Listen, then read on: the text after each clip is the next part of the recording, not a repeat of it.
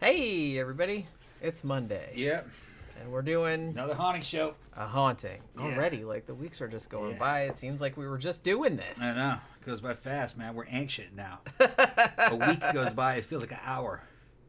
But this one's called The Diabolical. Diabolical. I'm diabolical as fuck. I thought this was about me. Yeah. Yeah, but- It's not. Spoiler No, alert. it's not about me. They should make an episode about you. Yeah. Well, they wanted to. They wanted to. Lois and Red didn't want to fucking do it, though. Well, they wanted to do it. They didn't want any film crews in their house. Yeah. And they were like, it's a long story. And I was like, okay, fuck it. It didn't matter. That was during the time where the haunting was starting to suck anyway. I'd have been like on season 9, 8, or what would I have been? I would have probably been on No, 7. I think it would have been like... 7, maybe. Oh, no, you probably would have been on like 11 or 12. Okay. I feel like. I don't know how far back it was. Yeah. I mean, it was a few years ago, but I don't even think it's on anymore. Ben said, wasn't sure if I would make your start. The previous live cast I was watching spent an hour and a half reading out their super chats. Holy shit. What? An hour and a half reading out super chats? Our super chats? No. Oh, okay.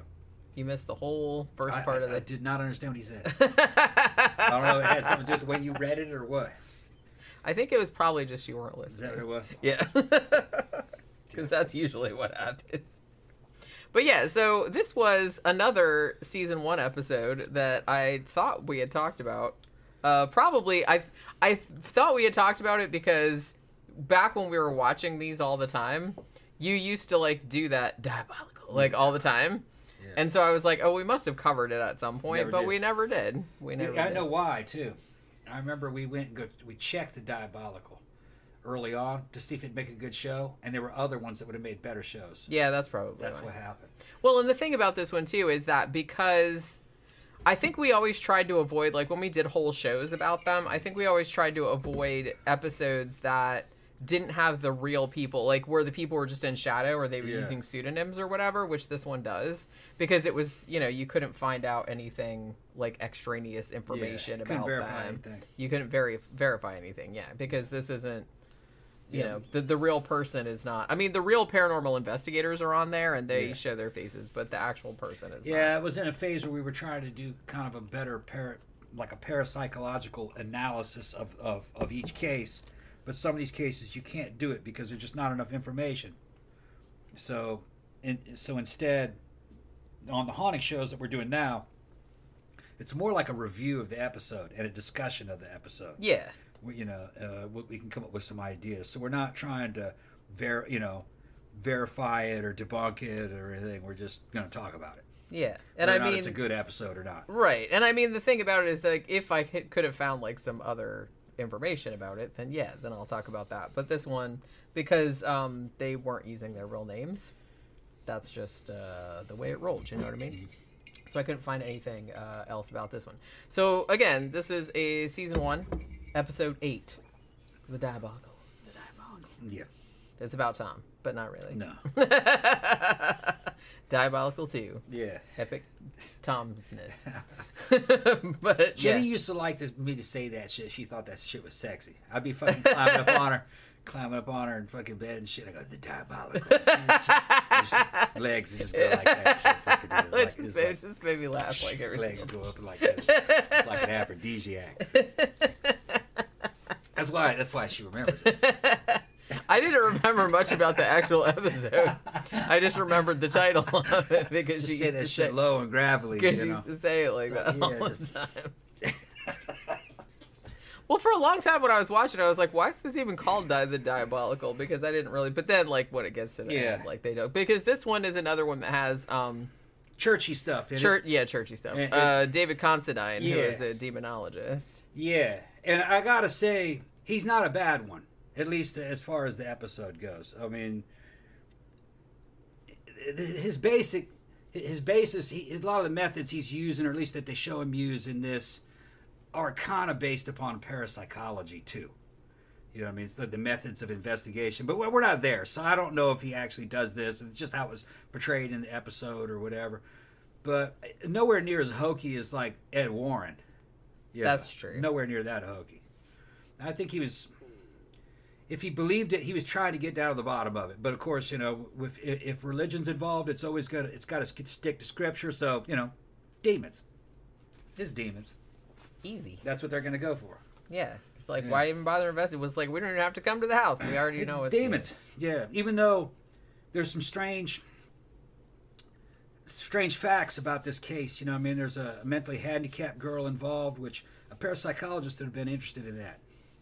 Because who knows? Maybe a person with... They don't really say what's wrong with her, but it's something mental, something having to do with their brain. Well, I think it was a lot of things, but all they said was like birth defects because they said she couldn't walk either. Yeah. Well, who knows? I mean, you know, what if she was exhibiting fucking RSPK? You know, what if she was had psychokinesis? You know, it's a possibility because, you know, certain parts of her brain might have been inactive, and then other more obscure parts of her brain might have been very active. You know what I mean? Trying to compensate, and maybe it was just, you know, a poltergeist from her subconscious. You know, they don't know. Hard to say. Yeah, I think that's what kind of made this episode sort of interesting. I mean, and this guy as a demonologist never considered that because he's going to jump right to demons and ghosts. Yeah. You know? Yeah, which we'll get into. Yeah. I mean, he did say that she was the focus of it or the center of it, but not in a poltergeisty kind of way. More in like a demonic oppression. Watching it, that's what I was leaning to, because poltergeist exhibits a lot of the attributes of what a religious person would call demonic possession. Yeah. Yeah. I think demonic possession. The original fucking demonic possession case that made the shit famous, the one that they based on, The Exorcist on, was a poltergeist case. It wasn't. Yeah, they were trying to exorcise it, but it was a poltergeist. Some of that one priest that saw it when he was young, he was helping with the exorcism. He goes, "Oh, they're exorcising it, but this is definitely poltergeist." You know, there's drawers opening and things being thrown, and he goes, "I don't think it was a demon." You know. But, you know, he was in his 20s. He couldn't say anything to I him. don't think any of them were demons. Yeah, he thought it was poltergeist. So. From the interview that I saw. Yeah. He thought they were making it worse.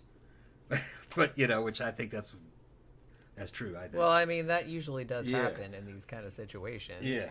Trey says, "Hey, guys, at work again, so can't stay. Have fun." Oh, that's a shame. Well, you can listen later, I mean, bro. you can listen later. He always does. All right, so let's get into this a little bit. Now, like I said, the woman who's like the mom, she was the one that was on there mostly. I think her boyfriend / husband, whatever, I think he was on there too, but they were both in shadow. So they actually called her Marie Potter. That's not her real name, I'm presuming, because she didn't want her identity known. And the one daughter that she had that was kind of like the disabled daughter was named Julie.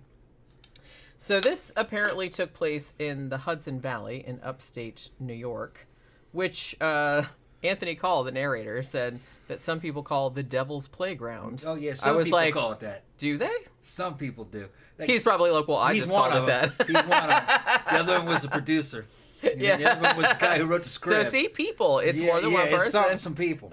Some people. Some people. The people right here in this studio. Yeah. We decided that that's what it's called. See, we're calling them out. Maybe it's called that. I don't know. I don't know, man. I've never heard that, but you know what I mean? I've never heard that. But that doesn't mean it's not the case, because I'm not from there. Yeah. So if you're from there, like, and they're like, oh yeah, they absolutely do. So everybody knows that's what they call it, the Devil's Playground. Yeah. We call it that all the time. Yeah. I kind of doubt it, though. Jenny just got home from work, man. The weight's just falling off her. I'm looking. She's in that thing, man. She's looking so sexy right now. I've been here by myself the whole time.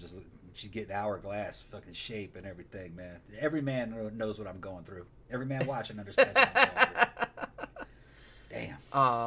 Poor Tom. Because she's too tired, man. She's going to go in there and go to sleep. I understand. Well, yeah, because I've been up since 3:45 this morning. You're going to have to deal with it. I woke up like really early and I couldn't go back to sleep. You have to deal with it. I have terrible insomnia. Okay. But you know what I mean? Yeah, I said, it's like, I just want to take a shower and grab a little Debbie and watch Dan Bell or something. I'm making sure I'm not sidetracking this fucking program. This shit will go on too long. Okay, all right. And then you're going to, like, talk yourself into, like, all this, and then it'll be, like, 4 hours, and then I'm going to fall asleep on my keyboard. I'll just be like, like that. All right, let's get back into it. But, yeah, so where were we? Yeah, is the Hudson Valley really called the Devil's Playground? I don't know. I don't know. I'm not from there. So apparently this story first started taking place in the autumn of 1998. So Marie, again, not her real name, but that's the last time I'm going to say that, is a single mom. And she has 3 kids, one named Paul, one named Angela, and one named Julie. Now, Julie, all they said about her, they didn't say specifically, like, what was, the matter with her. They just said that she had severe birth defects. She can't walk, she can't talk, like, she can't really do anything for herself, you know what I mean? So, yeah, so she's, like, disabled. So they lived in this house. Now, okay, so the way they put it, they said, well, they lived in this house for 3 years. So I guess it wasn't a case where it's like, oh, we moved into this place and all this, like, weird paranormal shit started happening. Apparently, they lived in this house for a few years. Now, the whole time that they lived in the house, evidently, Julie, they said she always acted like she was looking at or reacting to, like, invisible people. And they weren't entirely sure if that was just like a thing that she did and it didn't mean anything, or if she was like seeing actual beings of some kind. You know what I mean? Her mom said it's like it seemed like she was like an invisible person was like playing peekaboo with her. Because it's like she'd always like, you know how like a kid gets her face is like, oh, what's going on? Oh, you know what I mean? Yeah. They're like surprised. It's like she would do that all the time. Like somebody was playing peekaboo with her. Now Marie said that she thought it was angels, which I was like, okay. But well, she was like, because she's like, her daughter was like such a pure soul and blah blah. So it's like, it obviously couldn't be anything bad. So maybe it's like her guardian angels or like whoever's like looking out for her or whatever. And I was just like, okay, okay. So in 1998, Marie goes back to like where she was from, which was Brooklyn, and she was like being with her friends, and they introduced her to this dude named Chris, and the two of them hit it off, and they kind of like start a relationship. Now Chris comes over to the house a few weeks later, but as soon as he comes inside, he said he felt really oppressed. He said it felt like there was no air in there, and that something like really bad was happening. So he tells Marie later, he's like, I was real into like the paranormal as a teenager, and I did like a lot of reading about it and stuff. And I said, I don't really want to scare you, but when I came in your house, like it felt really fucking weird in there, and I just feel like it's not good. Now she's like, oh, well, I thought that there was maybe like, good spirits or angels or something like that in the house, because she said like what Julie had been acting like and stuff. He's like, I don't think it's angels. He's like, whatever's in here, I don't think it's good. Like, again, I don't want to scare you, but that's just kind of like where I'm coming from. He said some shit that reminded me of Mammoth Mountain. Yeah.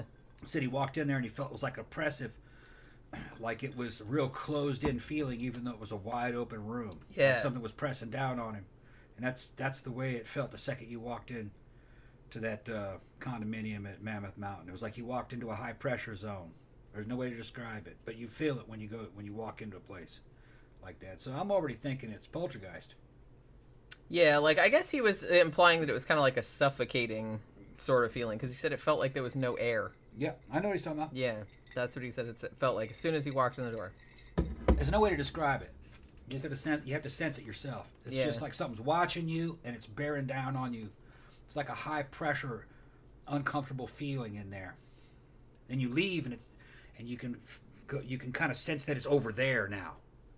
You know what I mean? Yeah. And then you go in, you're like, oh, I'm in it now. And then you jump back out and you go, now I feel it over there. Yeah. It's like a zone. Like a zone. You're right. So a few days later, like after Chris's visit, I'm presuming, Marie comes downstairs one morning, like, trying to wake the kids up for school or whatever. And the living room is it's not trashed, but it's just kind of like covered with toys. Like the kids have been out there like, like throwing all the toys around everywhere. Like it looked like that.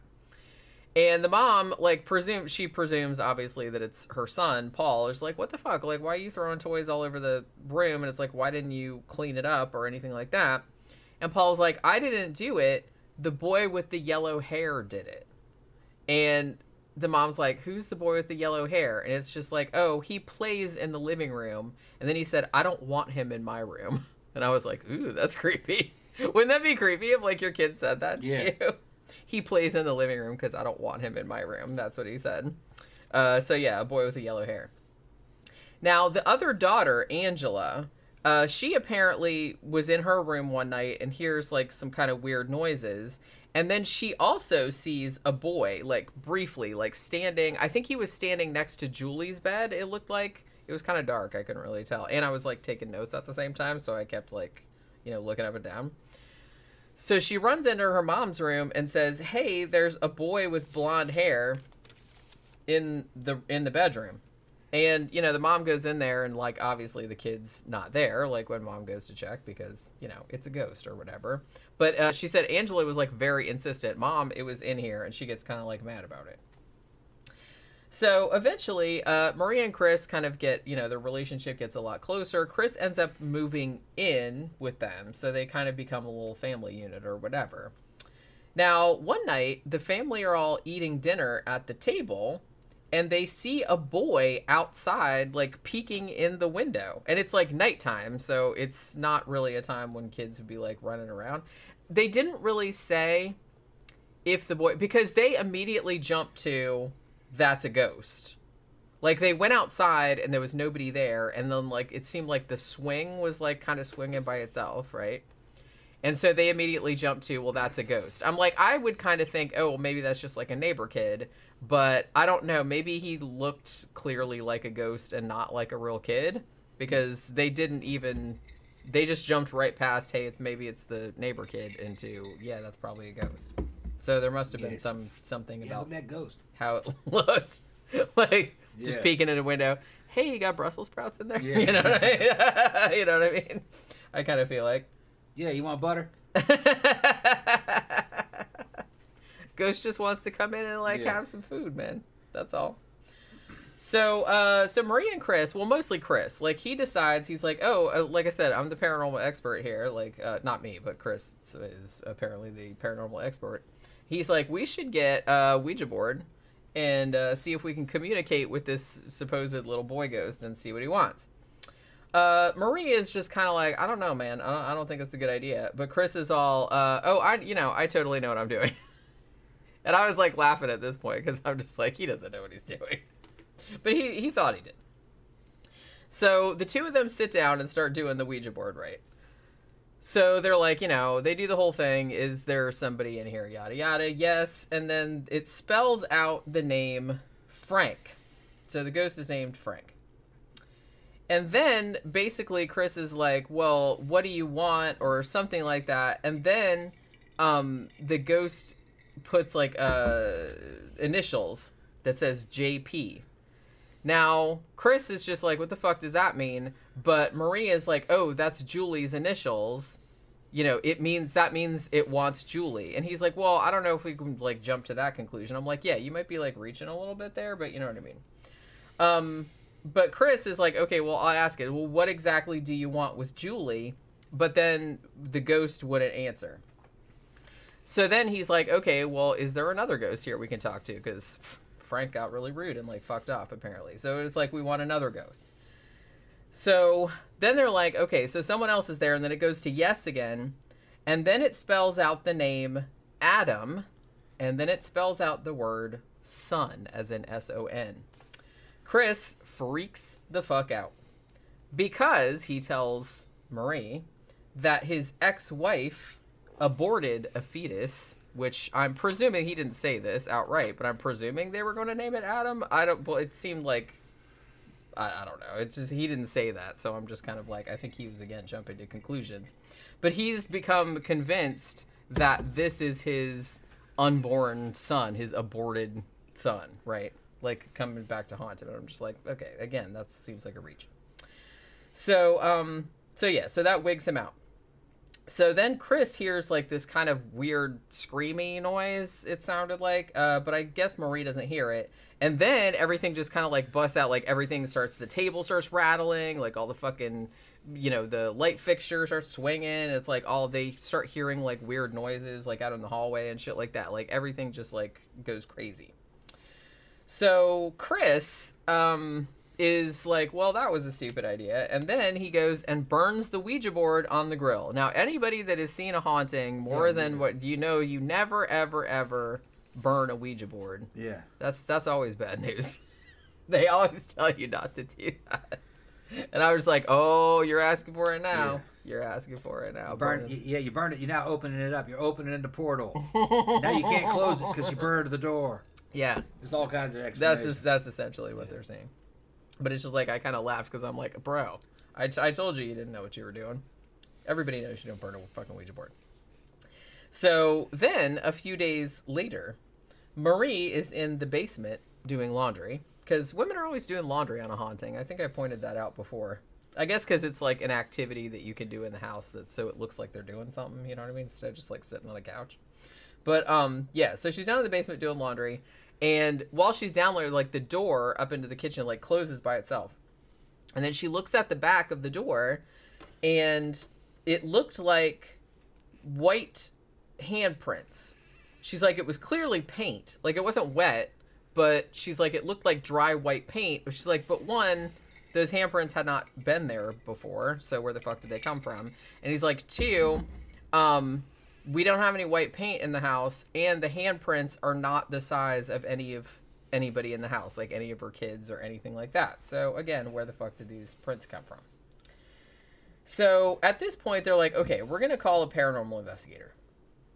Now, the paranormal investigator says, well, you know, maybe one of your kids is playing a prank or something like that. Why don't you do, like, the baby powder trick where you put, you know, the baby powder all over the floor so you can see, like, any little footprints or whatever if the kids are coming in and fucking around. So they do that. They put, like, baby powder all over the floor in the basement. The next morning, they go down to the basement and they find writing in the powder, but there are no footprints. And they're like, where the writing is, there is no way that you would have been able to, like, write in the powder without standing in the powder. Do you know what I'm saying? Yeah. Now, the writing says Lilith, which I was sitting there going like, ooh, like, female demon? Like, are we talking about the biblical Lilith? Are we going to go in that direction? Because I didn't remember, like, what the show was about. But they call the paranormal investigator, and she comes in. She's like, you know, you gotta come see this shit. Like, come and check this out. So the paranormal investigator comes over to look, and then she's like, do you know who Lilith is? And they're like, no. And she's like, yeah, I'm out. Apparently, Lilith was her daughter, who I'm presuming is dead. So that wigged her out because she's like, whatever the fuck it is in your house is like taunting me or something like that, and I'm not gonna like take this fucking case because no. So she left. So Marie has, probably not surprisingly, had trouble sleeping in the weeks since they used the Ouija board. And here there's like a dream sequence where Marie dreams that she goes into the backyard and sees Frank, who is this presumed person that they were talking to through the Ouija board. Frank tells her that she's stupid. I'm like, nice. Okay. Rude ghost. And that she can't help Julie. Like, he's going to take her, like, no matter what or whatever. So she wakes up and she tells Chris, hey, there's a man in the backyard who wants Julie. But Chris is like, it was just a dream. Chill the fuck out. Even though Chris was like, ooh, Mr. Paranormal, like, at the beginning. But now he's just, like, doing that whole thing again. It's like, it's not real, blah, blah, blah. So I was just like, make up your mind. Meanwhile, stuff kind of starts moving in the kids' room. Like, I guess, like, the girls were in one room, and I guess, like, the little boy, Paul, was in the other room. So I guess it was in Paul's room. So he had, like, a ball and, like, some other toys and shit like that, like, on top of his dresser. And it started, like, rattling, like, all crazy, like, you know, poltergeisty and whatnot. And then he sees, like, a face coming through the wall. Which, you know, obviously, like, he freaked the fuck out and, like, screamed and everything. So the next day, Marie had to go into Paul's room and move his bed away from the wall because he's freaked. So, like, he'll still sleep in the room, but he's not going to sleep next to the wall that the face came out of. You know what I mean? Which, you know, that's fair enough. And while she's moving the bed around, she finds, like, a weird... It was like some kind of a symbol, like, burned into the floor. Not like a pentagram or nothing like that. But I thought, Was it supposed to be her daughter's initials, like a JP? I don't know. But she said, yeah, it looked like a symbol. I couldn't really tell what it was, but she said it looked like it was burned into the floor.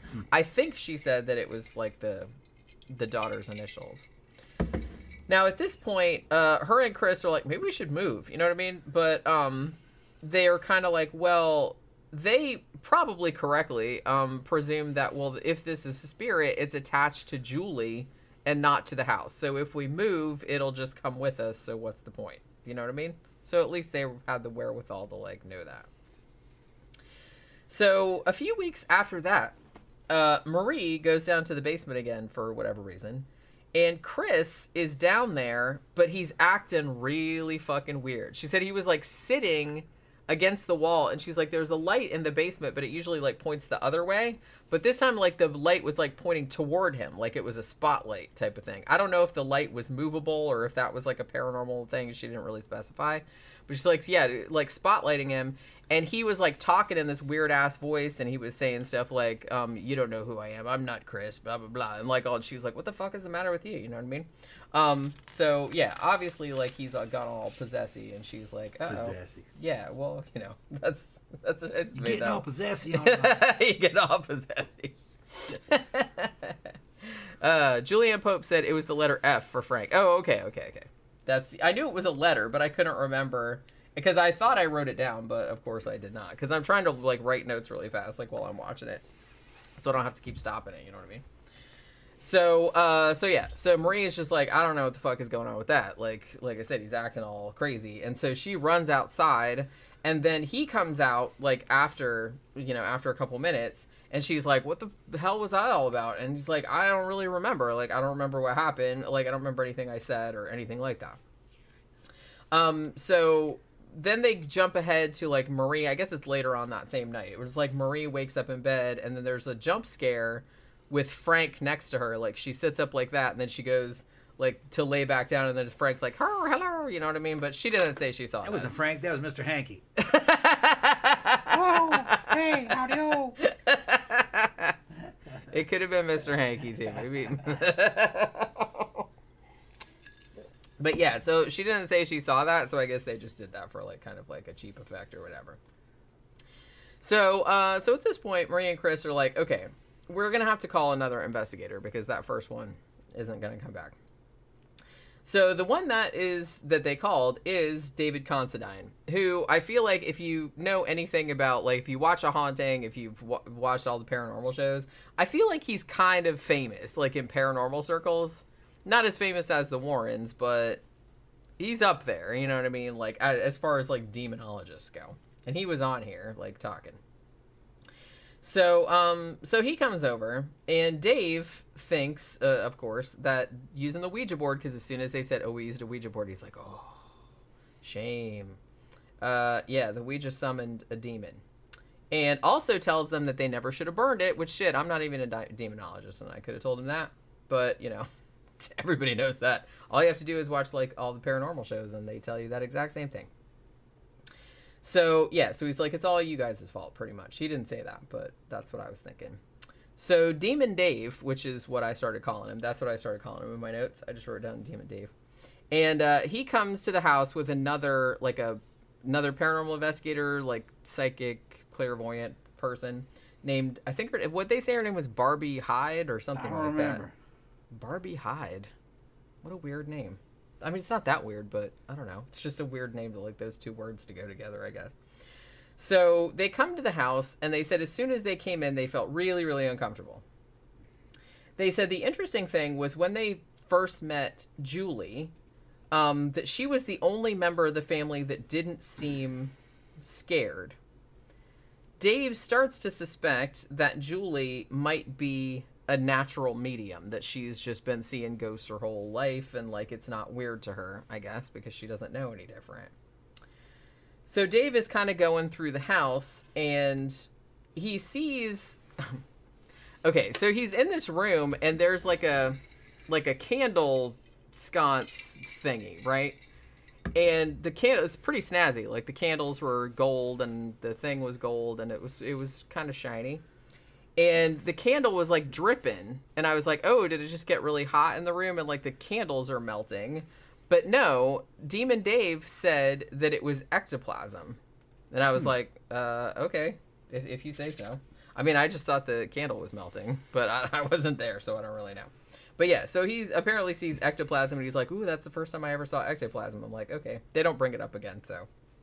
But I think that's the first. They don't really talk a lot about ectoplasm on A Haunting, do they? I think that's like the only time that he's ever brought it, that they've ever brought it up. There's only a couple poltergeist cases that ever mentioned anything like ectoplasm. One of them was that case from the entity. They found some kind of sticky fluid in there.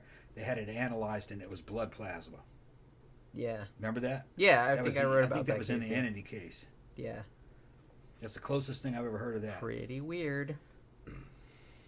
Might have been made up. They just found that and called it ectoplasm. Ectoplasm comes from 1800 seances, and it was fucking cheesecloths stuck up in some chick's snatch. They call that shit. Yeah, pretty much. That's all it was. It's like, look, it's ghost Look at all this snot. ectoplasm. You notice it has a sexual smell to it. Because they would say that it had a musky smell to it. Well, it was upper snatch. Yeah, that's why. Yeah. Yeah, nature's purse. That's where you hide stuff. Yeah. They put a photograph in it next to her face.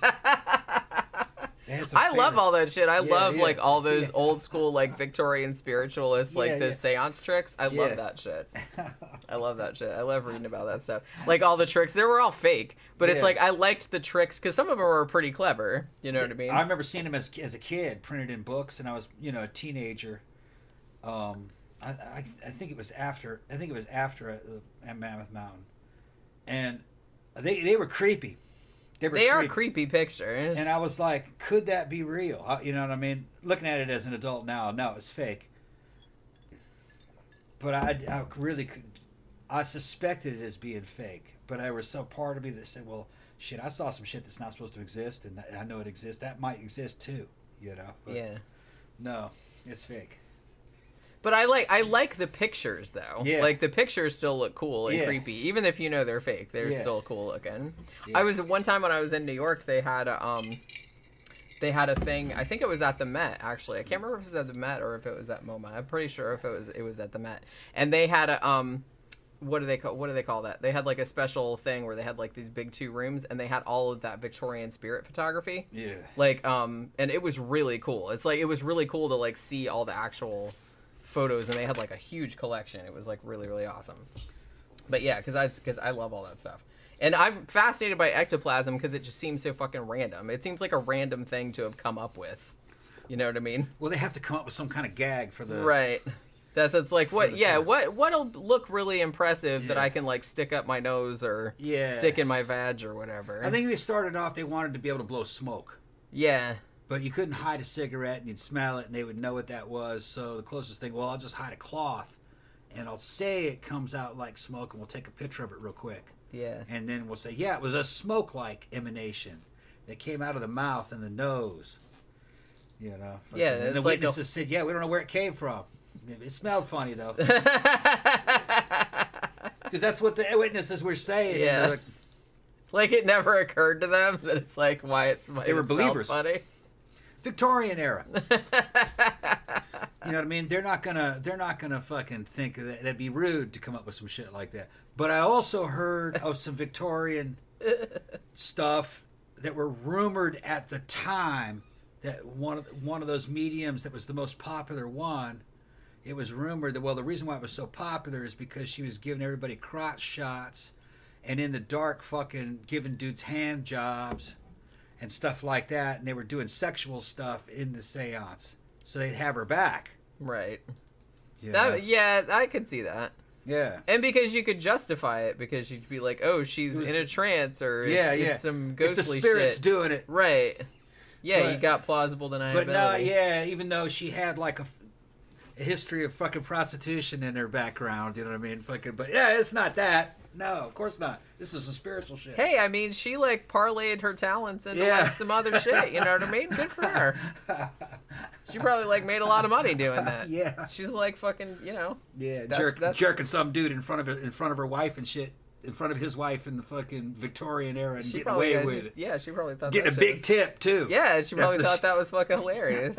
She's like, man, dumbass fucking Dumb motherfucking dumb rubes. motherfuckers. Fucking civilians. Right? I mean, seriously. Yeah, so yeah, there's some ectoplasm dripping from the candles there, even though, like I said, I suspect it was just melted wax, but whatever. So yeah, so he's basically like, okay, yeah, you got a demon for sure. And it's trying to make everybody like angry and fearful and stuff like that, because that's what demons feed on. That's their favorite food. And yeah, he wants to possess the family. So the paranormal team is now 4 people. Like, they keep coming back like a bunch of times. Like, the first time it's just him and Barbie, and then he comes back with like 2 extra people. So they come back with all the equipment, like, you know, the cameras and all the fucking EMF readers and all that kind of crap, in case they need proof for the Catholic Church, in case they want to do an exorcism, right? So they have to have like all this documentation. So Chris, he takes Paul and Angela, the other 2 kids, like, he takes them to a hotel to get them away from it. But Julie, they actually ask the mom and Julie to stay in the house, because they figure that Julie, since she seems to be the focus of the activity, then she'll probably like increase the likelihood of something happening, like her being there. Now, while they're setting up the equipment, the tech guy hears noises from upstairs. Did he say it sounded like bowling balls? I thought that's what he said. Yeah, it sounded like bowling balls rolling around. He said it sounded like bowling balls rolling. He said there was nobody upstairs, Yeah. like everybody was downstairs.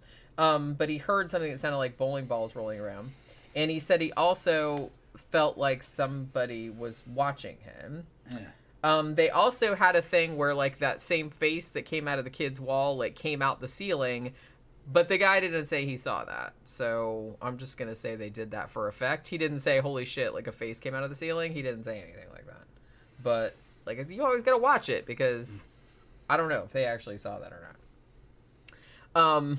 And then this, we cracked up at this point, because so he apparently like hears this stuff, and maybe he saw the face coming out of the ceiling or whatever, and then he goes on the radio and calls Dave Considine, and he's basically like, I need some holy water. And I'm just like, how fucking awesome is that? But like, we've got the radio. And Tom said, he's like, I'm gonna get the CB radios, and I'm gonna get in the other room. Yeah. They're ham. The ham radios, whatever. Yeah. And I'm gonna be in the other room, and he's gonna go, I need some holy water. Stat. Yeah. They're doing that shit fucking in the episode. The little. He was like really serious about it. Yeah. I need some holy water. Their little FRS radios and stuff. Like, that's fucking awesome. Yeah. I want to call somebody and say I need some Bring holy water. me some holy water real quick.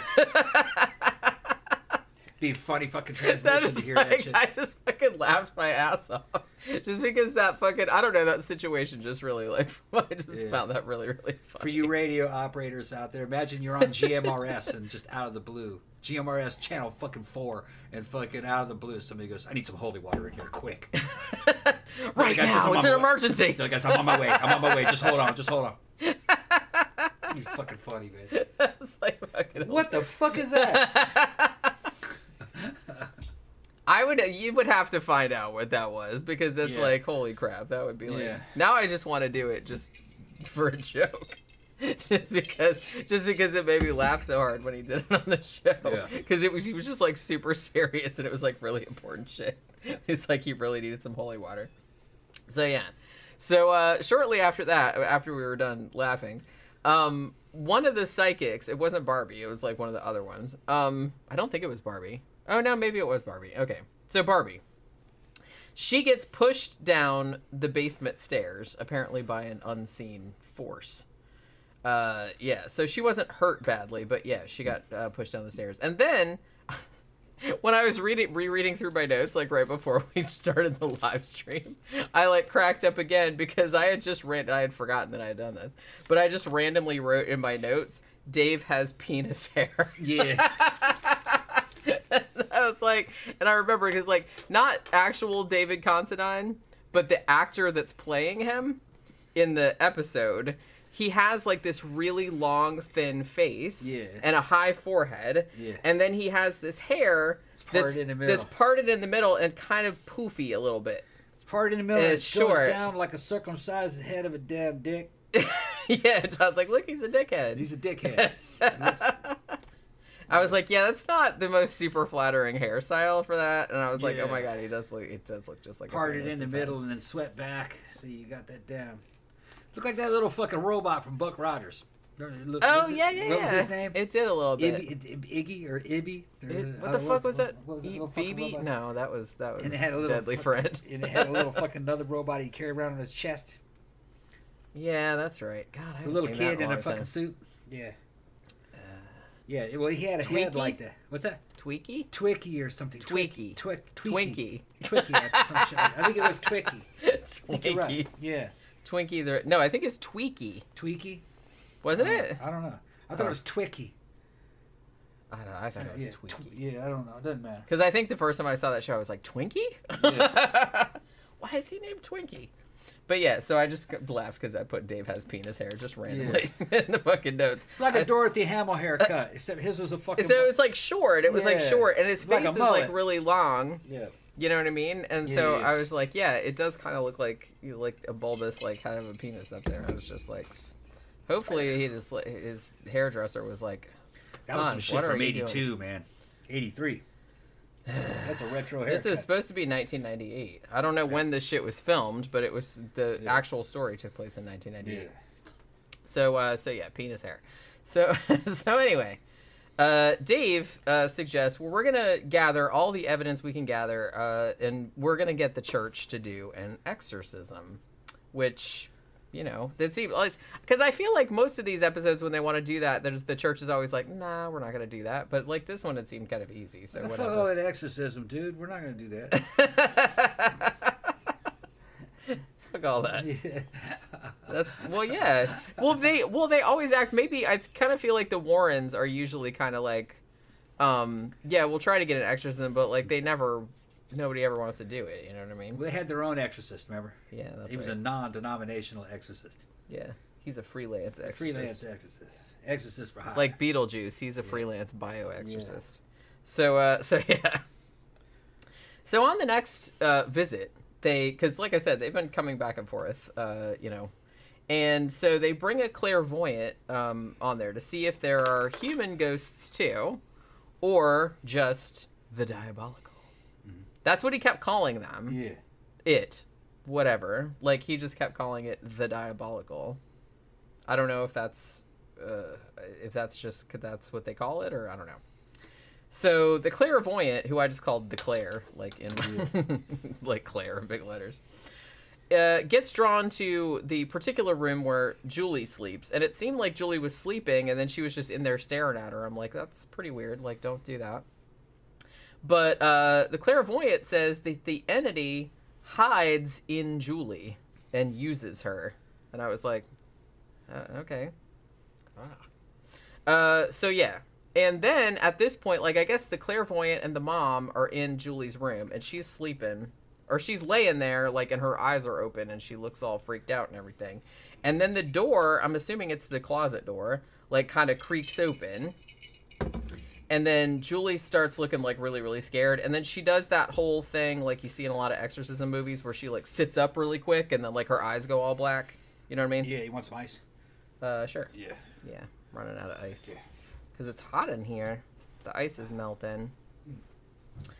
And then, so Julie does that, like, whole, like, thing, like, in The Exorcist, and then the clairvoyant gets thrown back, and it's almost kind of like, I thought they implied that, like, she got possessed for a second, because I thought that Dave Considine said that she looked like an animal, or she looked like she had like a predator kind of face. So I guess maybe the demon was like, "Whatcha?" and like went into her for a second. I'm not really sure. So so basically she says, no, there's no other ghosts in the house. There's just one demon, and this one demon is pretending to be Frank and that little blonde boy, remember, that they saw early on, like in this whole shenanigans. Because, you know, like Dave is very seriously explaining, it's like, well, you know, demons, they like to pretend that they're more than one. They like to make themselves seem bigger than they are. You know what I mean? Yeah. like puffing themselves up like a kitty putting their fur out, you know what I mean? So yeah, he's like, yeah, they are legion, so that's what they're doing. So they're like pretending to be others just to fuck with people. So the team eventually, apparently, like collects enough evidence to convince the church of doing an exorcist. So it's, you know, easy. And so they get an exorcist in there.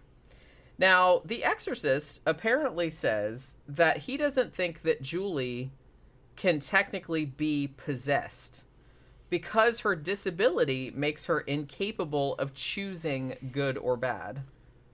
Like, because I guess, like, to be possessed, you almost have to, like, this seems a little bit like victim blaming, but I kind of feel like they are like, well, people that get possessed, they must have done something to, like, bring it on, like, played with a Ouija board or something like that.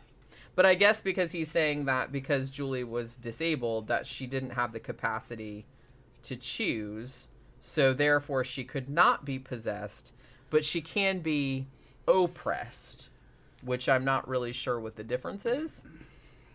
But, you know, it's not really my area of expertise, frankly. So, then while they're in the kitchen talking about this, like, apparently there's like the demon makes there's like a knife on the kitchen counter and it kind of like rattles, like it's going to go, whoo, like it's going to stab the priest or whatever. And I'm like, that's all the demon can do? Come on. But, you know what I mean? You'd think he would go, but he didn't. It just kind of rattled. And then the priest is like, oh, well, we better get started then. Demon's going to stab me or whatever.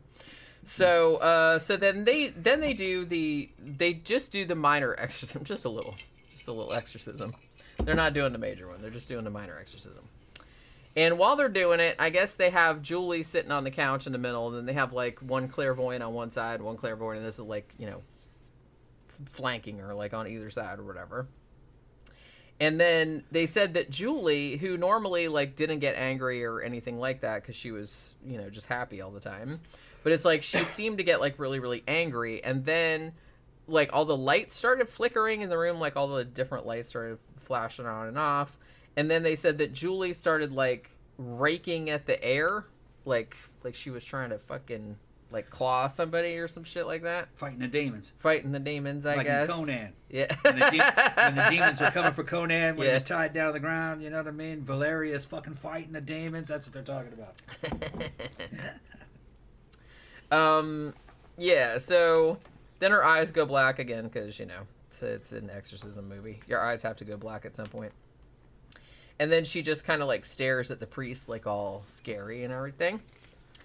And then there are 3 loud bangs, and that was apparently the demon leaving. Yeah, I'm fucking out of here. Pow! Yeah. Slamming the door. Yeah. And then he gunned the motor of his demon car. Fuck all this. And it was like a backfire. Yeah. That's what I was thinking. I was like, what did he say? Fuck you guys, I'm going home. Bam. Yeah. I was just gonna, like, leave the fucking house. I was like, all right. He just, like, took his ball and went home. So they were like, after that, so that was pretty much it. Like, the lights flickered, the 3 loud bangs. And then they were like, oh, the house felt lighter, it smelled better. I was like, yeah, there's that smell of sanctity thing. They didn't say that. They didn't say roses, but that's what I was thinking. Did you have that shit recorded? The smell of sanctity. No, I didn't. We got to find that. I know, I got to find that. I don't remember what episode that was in. Somebody in one we'll of find our it. We'll find it. One of our regulars probably knows what episode that's from. The smell of sanctity. Yeah. With fucking Lorraine Warren. Spraying the rose water. Yeah. Yeah, I always suspected fucking smell of sanctity was fucking Lorraine went down to the damn 7-Eleven. She stopped off at the fucking Mobile, fill up her fucking car, and saw those damn little air fresheners fucking from the inside of your car. They came in like a little Banaka can. Remember Banaka? Yeah. Yeah. I remember fucking dudes would buy those, fucking hide the weed smell in the car. That's all it was. Get the rose one. And she's fucking doing this exorcism when nobody's looking. Smell that? She probably bought the shit at first to fucking cover up Ed's farts. Fucking, he's probably in the car farting. She's like, Jesus Christ, Ed. Like that. Ed came up with that probably. He's like, look, bring that to the exorcism with us. That's the ghost smell. Chasing away evil spirits. It's like, why does the ghost smell like Febreze? Yeah. That is the smell of sanctity. Yeah. I was like, no, I'm pretty sure that's Febreze. Yeah. Fucking funny. I love it. That's pretty funny. I just had like a really funny mental picture of Ed and Lorraine like in their car. Yeah. And then Ed over there in the passenger seat. No, he'd drive. Yeah. He wouldn't let No, he would Lorraine drive. drive. He's too much of a Lorraine, control. yeah, Lorraine would be fucking spraying. And he his was ass. just like, yeah, like farting I could just on the look at seat Ed. or I know whatever. I just look at Ed and know that dude's farter. You know, he's a farter. I can just tell. He'd have his 16-year-old girlfriend in the back seat farting. She'd be spraying his ass too. They'd be spraying him for both Yeah. That little girl doing fucking Lorraine's wet work. rolling down the window. Fucking. The smell of sanctity. Oh, And she how do we fucking- get on these fucking topics? Yeah. She looks back at that fucking. Glad I got you around because I'm sick of him. You got to do it. Yeah. Yeah. So yeah. Anyway. So the demon leaves with 3 bangs, because that's just what happens. House smelled better, blah, blah, blah. And they said that the house stayed at peace for the next few days, but then Marie apparently goes out in the backyard and sees that swing moving by itself again outside in the Yeah. backyard. And then the narrator, Anthony Call, he says, the demon is gone, but the exorcism didn't destroy the evil. And I'm like, how do you figure? Like, the demon was causing the evil, right? But apparently they didn't really go into that. They just kind of said, oh, well, the demon left with a bang, but now there's still evil lurking around. Like, so what's doing it now? I don't know. But yeah, so the evil's still around. I don't know if he just meant evil was still around, like, in a more general sense, or I don't really know. So not too long after that, they decide, fuck this place, and then they move. And I guess they're, like, apparently still haunted by evil or by the diabolical or whatever. But I have to say, like, the end of the show was a little anticlimactic, because I was just kind of like, wait, that was it? Yeah. And then, like, the credits rolled, and I'm just like, well, what happened? This was an okay episode, but it wasn't one of my favorites. I tend not to like any of the exorcism episodes. I think it's an exorcism, so you know how the story's going to go. Yeah. And a lot of times the phenomena that's reported during these exorcisms isn't all that impressive. I like more the ones that fall under the under Poltergeist or Ghost, like Hungry Ghosts. That one was a lot better episode, especially when you had witnesses that wanted to talk about it, and show their faces and talking about it. Or, one about Mr. Gordy, one of the pilot episodes. That was a good one. Yeah. I don't really like the exorcism episodes. A lot of them are exorcism episodes, I feel like.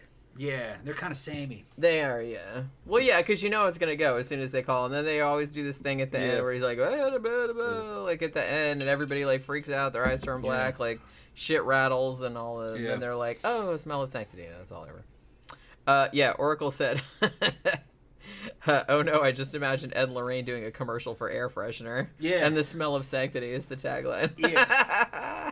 Yeah. Mango says, what? Lorraine had her own feminine hygiene products called the Smell of Sanctity too, man. A whole line of them. Yeah, she had like Massengill douches. Yeah, or just all that kind of shit. Fucking, yeah. The Smell of Sanctity. I don't know why I just thought of this, but it's like, you know how they used to have, I don't know if they didn't make it anymore, but they used to have FDS, that feminine deodorant spray or whatever. Yeah. I just remember a long time ago seeing George Carlin, like one of his stand-up things, and he's like, what about a feminine deodorant spray called Sprunt? He's like, you never forget the name, would you? Sprunt. And I'm like, he's right, I never did. I saw that years and years ago. I'm like, oh my God, how fucking awesome would that be? And the thing about it is, like, you couldn't have got away with it back then, but now you probably could. Oh, yeah, hell yeah, you could. You could probably get away with calling something Sprunt nowadays. It's not a bad word, it's just, like, suggestive. You know it's what I like mean? that one movie, Idiocracy. You know what I mean? That was like fucking predicting the future. A lot of it came true. Where over time, Fuddruckers became butt fuckers. Right. Just shit like. Well, like I said, you it could might get as away well. with more and more as time Right. went on. Fucking Starbucks was a fucking brothel. A full latte was a blowjob. Fucking, just yeah. Sure. Yeah, just to give it enough time. That's how degenerate it'll get. Look at Pookie. I'm just saying, it's like I think that would be funny. They would sell 1 million. Like even if you didn't need it, it's like I'm just gonna buy it just because of that. You know what I mean? Mango said, I just finished watching Skinamarink on Shudder. Curious movie, has some creepy vibes about it. With a running time of 1 hour and 40 minutes, it's just too long. Would have been a better short. Yeah, I could see that. I will say that if you liked the vibe of it, but you want something shorter, the same guy, Kyle Edward Ball, I think his name is, he made I think I mentioned in this on my review, but he made like a shorter, I don't want to say it's a version of it. It's not exactly the same, but it's very, very similar. And it's called Heck. And it's on YouTube. And it's pretty much the same as Skinamarink, like the same kind of vibe, but it's only like half an hour long. And I've watched that too, and that's actually like really, really cool. But yeah, if you liked Skinamarink but thought it was too long, it's like you probably really like Heck, because that's only like 35 minutes, but it's like very, very similar.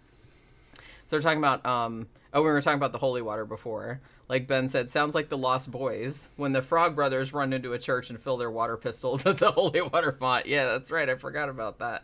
That's a good movie. Yeah, I still want to do that fucking holy water gag, like over the radio. Like you just need it right away for something. Yeah, the demon was attracted to evil. Maybe I'm just kind of like, I don't know. I didn't get it. I know that a lot of these just don't have like a big finale or whatever, but it's like this one, it seemed like they didn't really explain like what happened at the end. Maybe they didn't know. Because they were, Maybe it just ended. Maybe not. Yeah. But yeah, I did kind of feel like the end was a little bit anticlimactic on that one. Well, it's supposed to be a real story and not fiction, so it doesn't have to be confined. It doesn't have to have a plot. You know, yeah, but usually they'll say something like, "Oh, they moved away, but the ghosts were still haunting their ass," which is fine. But this one I was kind of confused because they're like, "Oh, well, the demon's apparently gone, but not." I don't know. Maybe Julie just has like all kind of demons floating around. Oracle says, Jenny, I just started reading a book called Dracula's Child by J.S. Barnes. It's a sequel to Stoker told through journal entries and correspondence. You might like it. Ooh, that does sound good, actually. Yeah, I'll have to check that out at some point. Like I said, I'm not getting as much time to read as I used to, which really sucks, but because, man, I used to put up a book review every week, but I don't have time to do that shit anymore. That's for sure.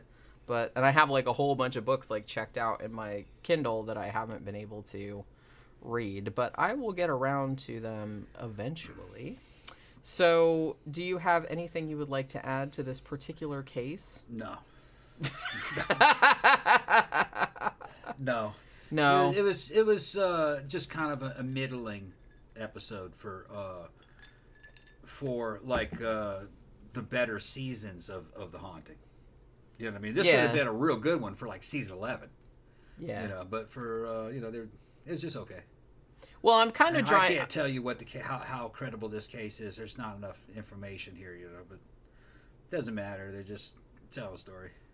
Maybe I don't. It happened. Maybe it didn't. You know. Yeah, I'm not particularly concerned over whether it really happened. I suspect that most of these probably didn't happen, or it didn't happen the way that they are portrayed on the show. Some of these, but they're just fun to watch. I just find I kind of like approach them the same way I would approach a movie. You know what I mean? Having seen paranormal stuff, it does happen. I'm not a disbeliever. I'm a disbeliever in a lot of the mainstream stories. A lot of times they're blown out of proportion. A lot of the good shit isn't really well known because the people don't want to talk about it. And a lot of the good shit is stuff that wouldn't end up on an episode anyway, because it's stuff like near-death experiences and spontaneous out-of-body experiences. Things like dreaming true, or, just something, you guessed something right beyond all odds, and it turned out that, your feelings were right about it. That kind of shit. That's more common in the paranormal world. Do I think there's ghosts? I know there's bad houses. Went into a house and it was just fucking bad. Everybody that went into it but nothing ever happened there. It was just feelings, dreams. Lived in it for about a year. But nothing ever really physically happened. So, and I think some of these haunting cases are actually cases like the bad house case, like I talked about. So you can't have a whole episode of people saying, "Yeah, I had weird feelings here," or "You had a dream here," and Yeah, that might get a little you know what bit. I mean. So you have to fill that out with something happening, something physical happening, and maybe they might lie about that part of it it's to get that story into the fucking series and get it on TV. It's got to have more than that. Yeah, because it's got to be, like, cinematic to an Yeah. extent. You Right. can't just have a bunch of people going, yeah, like, ooh, I felt really cold, or I felt like Yeah. somebody was watching me, because that doesn't Right. translate well to Right. visual medium. Everybody that went in the house got scared. They didn't want to fucking walk down the hallways by themselves. They had to stand outside the damn doorway while the girls were taking a piss in the bathroom and shit like that. Which that's the way that house me and Eric lived in. You had to guard. If you brought a girl over to the house, she'd have to walk down. Wanted to go bathroom. She'd want you to walk down the hallway with her and wait outside the door. And I said, "This is a creepy house," and because this house is fucking creepy. But you look at it, it was just a nice Victorian house, but it was 100 and something years old, and it just had an eerie feeling, a bad feeling about the house. See, I'd be curious to, like, go in there. I don't, like I said, I don't think I've ever experienced anything like that. Not in a house, anyway. And I've even house was been... weird. That I've house even was really lived weird. in a house, my grandfather's old house, which isn't there anymore. It got torn down. But I lived there for years, and that house was supposedly, according to my mom and all of her siblings, that house was supposedly super haunted because they had all kind of shit happen. Like, they had, they said we used to hear people walking around the roof. We used to have our blankets torn off and everything like that, like when they were kids. But I lived there a long time, and I never felt anything bad there or anything weird. I wasn't scared of that house. I thought it was cool. Yeah, me and Eric, we were fresh out of the Army. We were in Korea together, and we were in the 101st Airborne together for 4 fucking years. We were fucking left 2 days apart. He waited 2 days. I ETS'd, and he waited 2 days for me to get out because we were going to Boston together. We drove up there together in his car. So we had seen shit, and we got a fucking great deal on that through a realtor and fucking went in there, and fucking that house was fucking bad, man. It had a bad feeling about that house. And it changed hands a couple times while we were in there. We never paid rent. That was some weird shit. And then a new guy showed up who owned the house, and he says, "You guys can stay here, but eventually you guys are gonna have to leave because I'm gonna remodel this house." And then like a couple months later, he says, "All right, man, you guys got to go. I'll give you fucking 60 days notice." I said, "All right," and then we left. But that was a bad house. Yeah. But nothing physically ever happened. So I can't prove it. Yeah. I can't really prove it to myself on that one, because I'd already seen that poltergeist when I was a kid. That shit was moving, and all the witnesses, my aunt and uncle, my cousin, and everything. I know that was some paranormal shit. But this one, everybody else felt it too, but we never really could prove it because nothing physically ever moved. I felt like I came under attack one time, but I couldn't see anything. Yeah. Just waves of fucking emotion, Yeah. I threatened to burn the house down, and it went away. No, don't do that. Yeah. I threatened it. Yeah. I said, fucking, I can't leave. So I got nowhere to go. You keep fucking with me. This isn't my house. This is your house. I would burn this fucking house down. I got nothing to lose here. And it didn't ever do that again. But I could feel it was in the house. Tom keeping them ghosts in line. I kept that bitch in line. Because I wasn't lying. Because I fucking said, I'm going to go out to the fucking car and fucking siphon out 2 gallons of gasoline. And I'm going to burn this fucking house down. You keep fucking with me. And they went away. That's good. That's what you gotta do. Because that was the only leverage I had. Never see him do that on a haunting, do No. you? I said, this isn't my house. This is your house. I haven't paid rent 4 months. And nothing sadder than a ghost haunting a burned out field. All right. Right? Don't even have it. It's not even a haunted house. It's just a fucking haunted field. Yeah. Lame. All right. So I guess we will wrap it up because I'm getting pretty tired. All right. And I need to probably chill out and relax a little bit before I got to go to bed and then get up again and do the shit over again. So yeah, we will be back on Wednesday night for the main show.